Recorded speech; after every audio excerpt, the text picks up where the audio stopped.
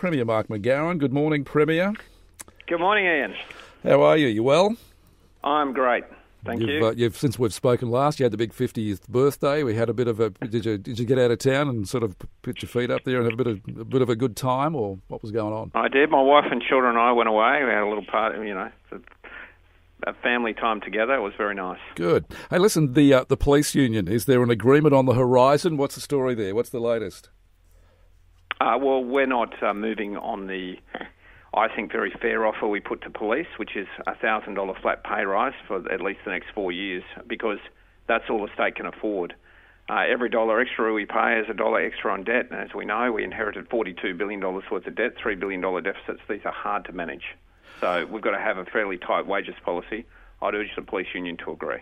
What about all the money that seems to be, the revenue that isn't being collected at the moment while this is going on? I don't know whether they're going to give in either. So, I mean, it's a bit of a stalemate, isn't it? Well, I'd urge them to stop doing that. All they're doing is assisting criminals. So what they're doing currently is they've got a process whereby in courts they're not asking for court costs against convicted criminals. That's just the police union supporting criminals, and I'd ask them to stop doing it. The Busselton and Margaret River Airport with the opportunity to direct access for overseas and interstate visitors. What's the latest on that? Well, that's proceeding, so that will be in the budget. So we are certainly going ahead with that. All we're doing is seeing if there are any ways, considering the financial position the state finds itself in, to save any money on that project. We've worked with the council on that. Alana McTiernan's been very proactive in working with the council to achieve that outcome. The Western Force, that was a bit of a sad tale there across last week. What's the next step there for the state government? I noticed in the press and the media and the news, you basically said, well, you don't really care if you send ARU broke. So, what's the story? I don't care if I send ARU broke. I would just prefer they reinstated our team, considering the state of Western Australia has invested over around $120 million in rugby, and they are taking the team away for which that investment was made. So even if you don't care about rugby, and I know there's a lot of people out there who don't, you've got to care about taxpayers' money, and I'd urge the ARU to leave our team in the competition. What about Andrew Forrest's very, very generous offer yesterday of $50-odd million? Do you think they're saying no to all of this because there's already been a backdoor deal done somewhere else with someone else? Well, they're being very pig-headed, and they've got some sort of arrangement with Victoria. But our team is much stronger and has a much stronger support base than the Victorian team. And we also invested a large amount of money in NIB Stadium, rugby headquarters and the like, for which, we expect they'd leave the team in the competition. I'm currently getting the state solicitor to investigate what legal options are available to us, and if that means we have a good case, well then we would seek our money back. How long before you'll find out your legal responsibilities or where you stand legally with that? There's a lot of research going on. I'm hoping in the next week, but we'll see. All right. WA Labor Conference this weekend. What's on the agenda?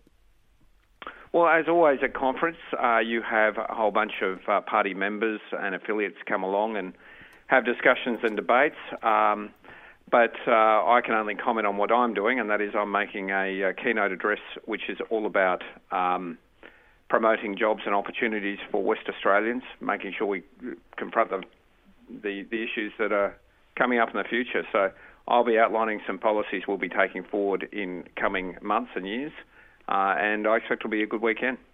Are you happy with the way that your ministers in the Cabinet are performing so far?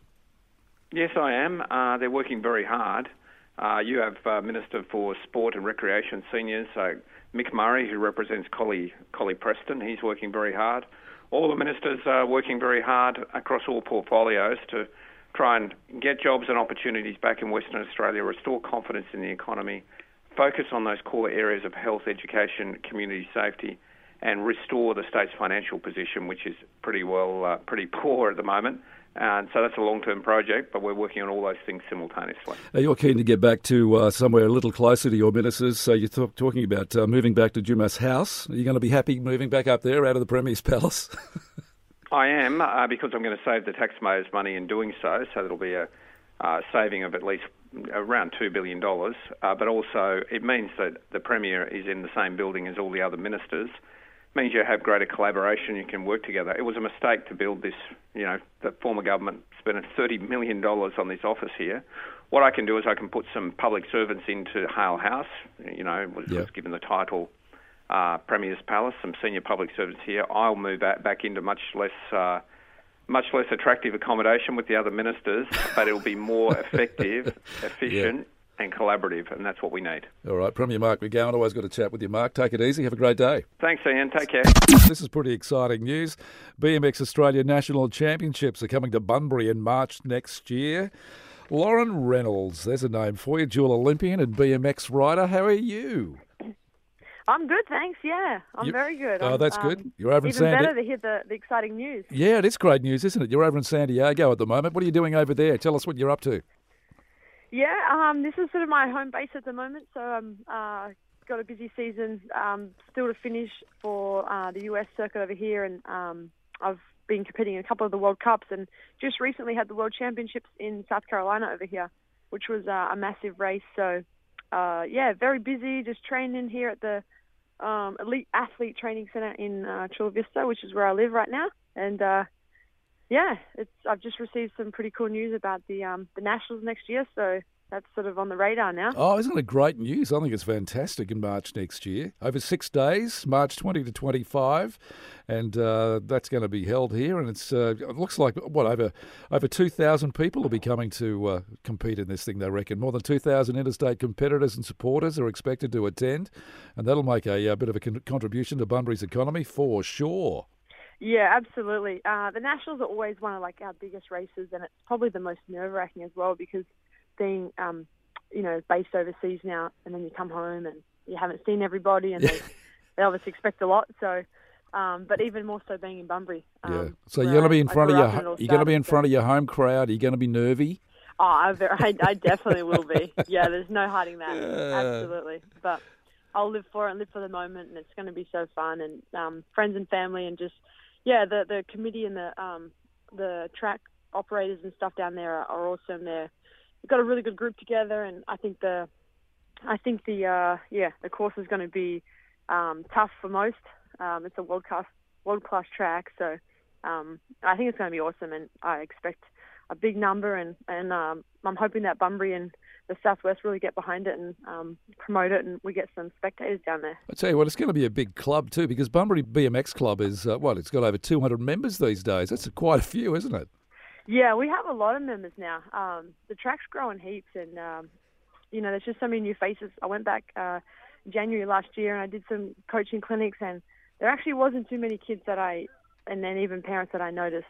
So just because they're new, so to me that's really good, and it was awesome to meet them and try and help them and work with them, and just follow their progress over the couple months that I was home, and I absolutely love that sort of stuff. So I think it's going to be so exciting for them to be able to compete at such a big race, the National Championships, right at home. So yeah, it will be. I'm happy and excited for everybody. Yeah. Listen, you take care of yourself. Look after those legs, and yeah, I will.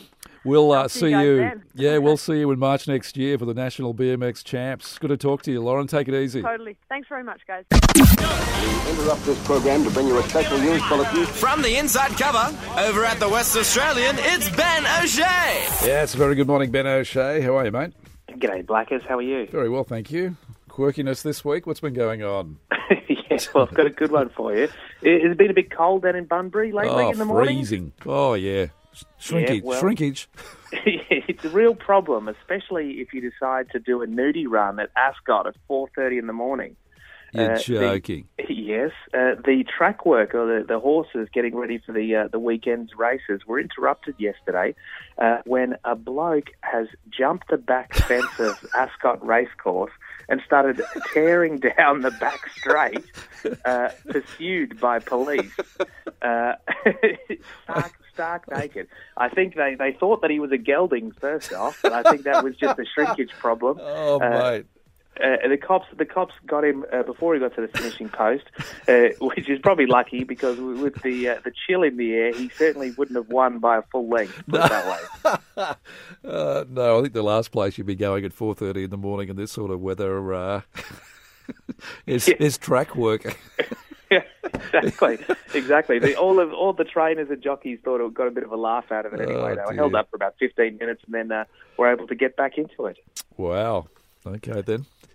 And you heard the nursery rhyme about the little piggies. You know, this little piggy went to market. This little piggy stayed home. Yeah. Well, I heard the story that there was a piggy fed on chestnuts, hand reared on chestnuts, and then it disappeared off the face of the earth. It was due to appear as the star attraction at a slow food event in the Swan Valley. Yeah. A wood-fired roast porchetta, by Chef Vincenzo Belletri. Delicious stuff. Someone has made the mistake of giving it a name. Not quite that lucky, because this pig is from Nannup, raised by chestnuts down in Nannup. Beautiful. There's only about 40 of them in WA. They're worth about $1,000 each. Wow. It's been sent to this abattoir up in Perth, and it was supposed to arrive at the chef's butcher a couple of days later. It never arrived, and so he called the supplier. And the supplier said, "Oh, we delivered it to the abattoir." They called the abattoir and said, "Oh, well, we definitely slaughtered it. We just don't know what happened to it next." And so this pig, it didn't run away. We're pretty certain it didn't run away, but no one knows where it was. And the abattoir said to the chef, "Well, we'll give you a replacement pig."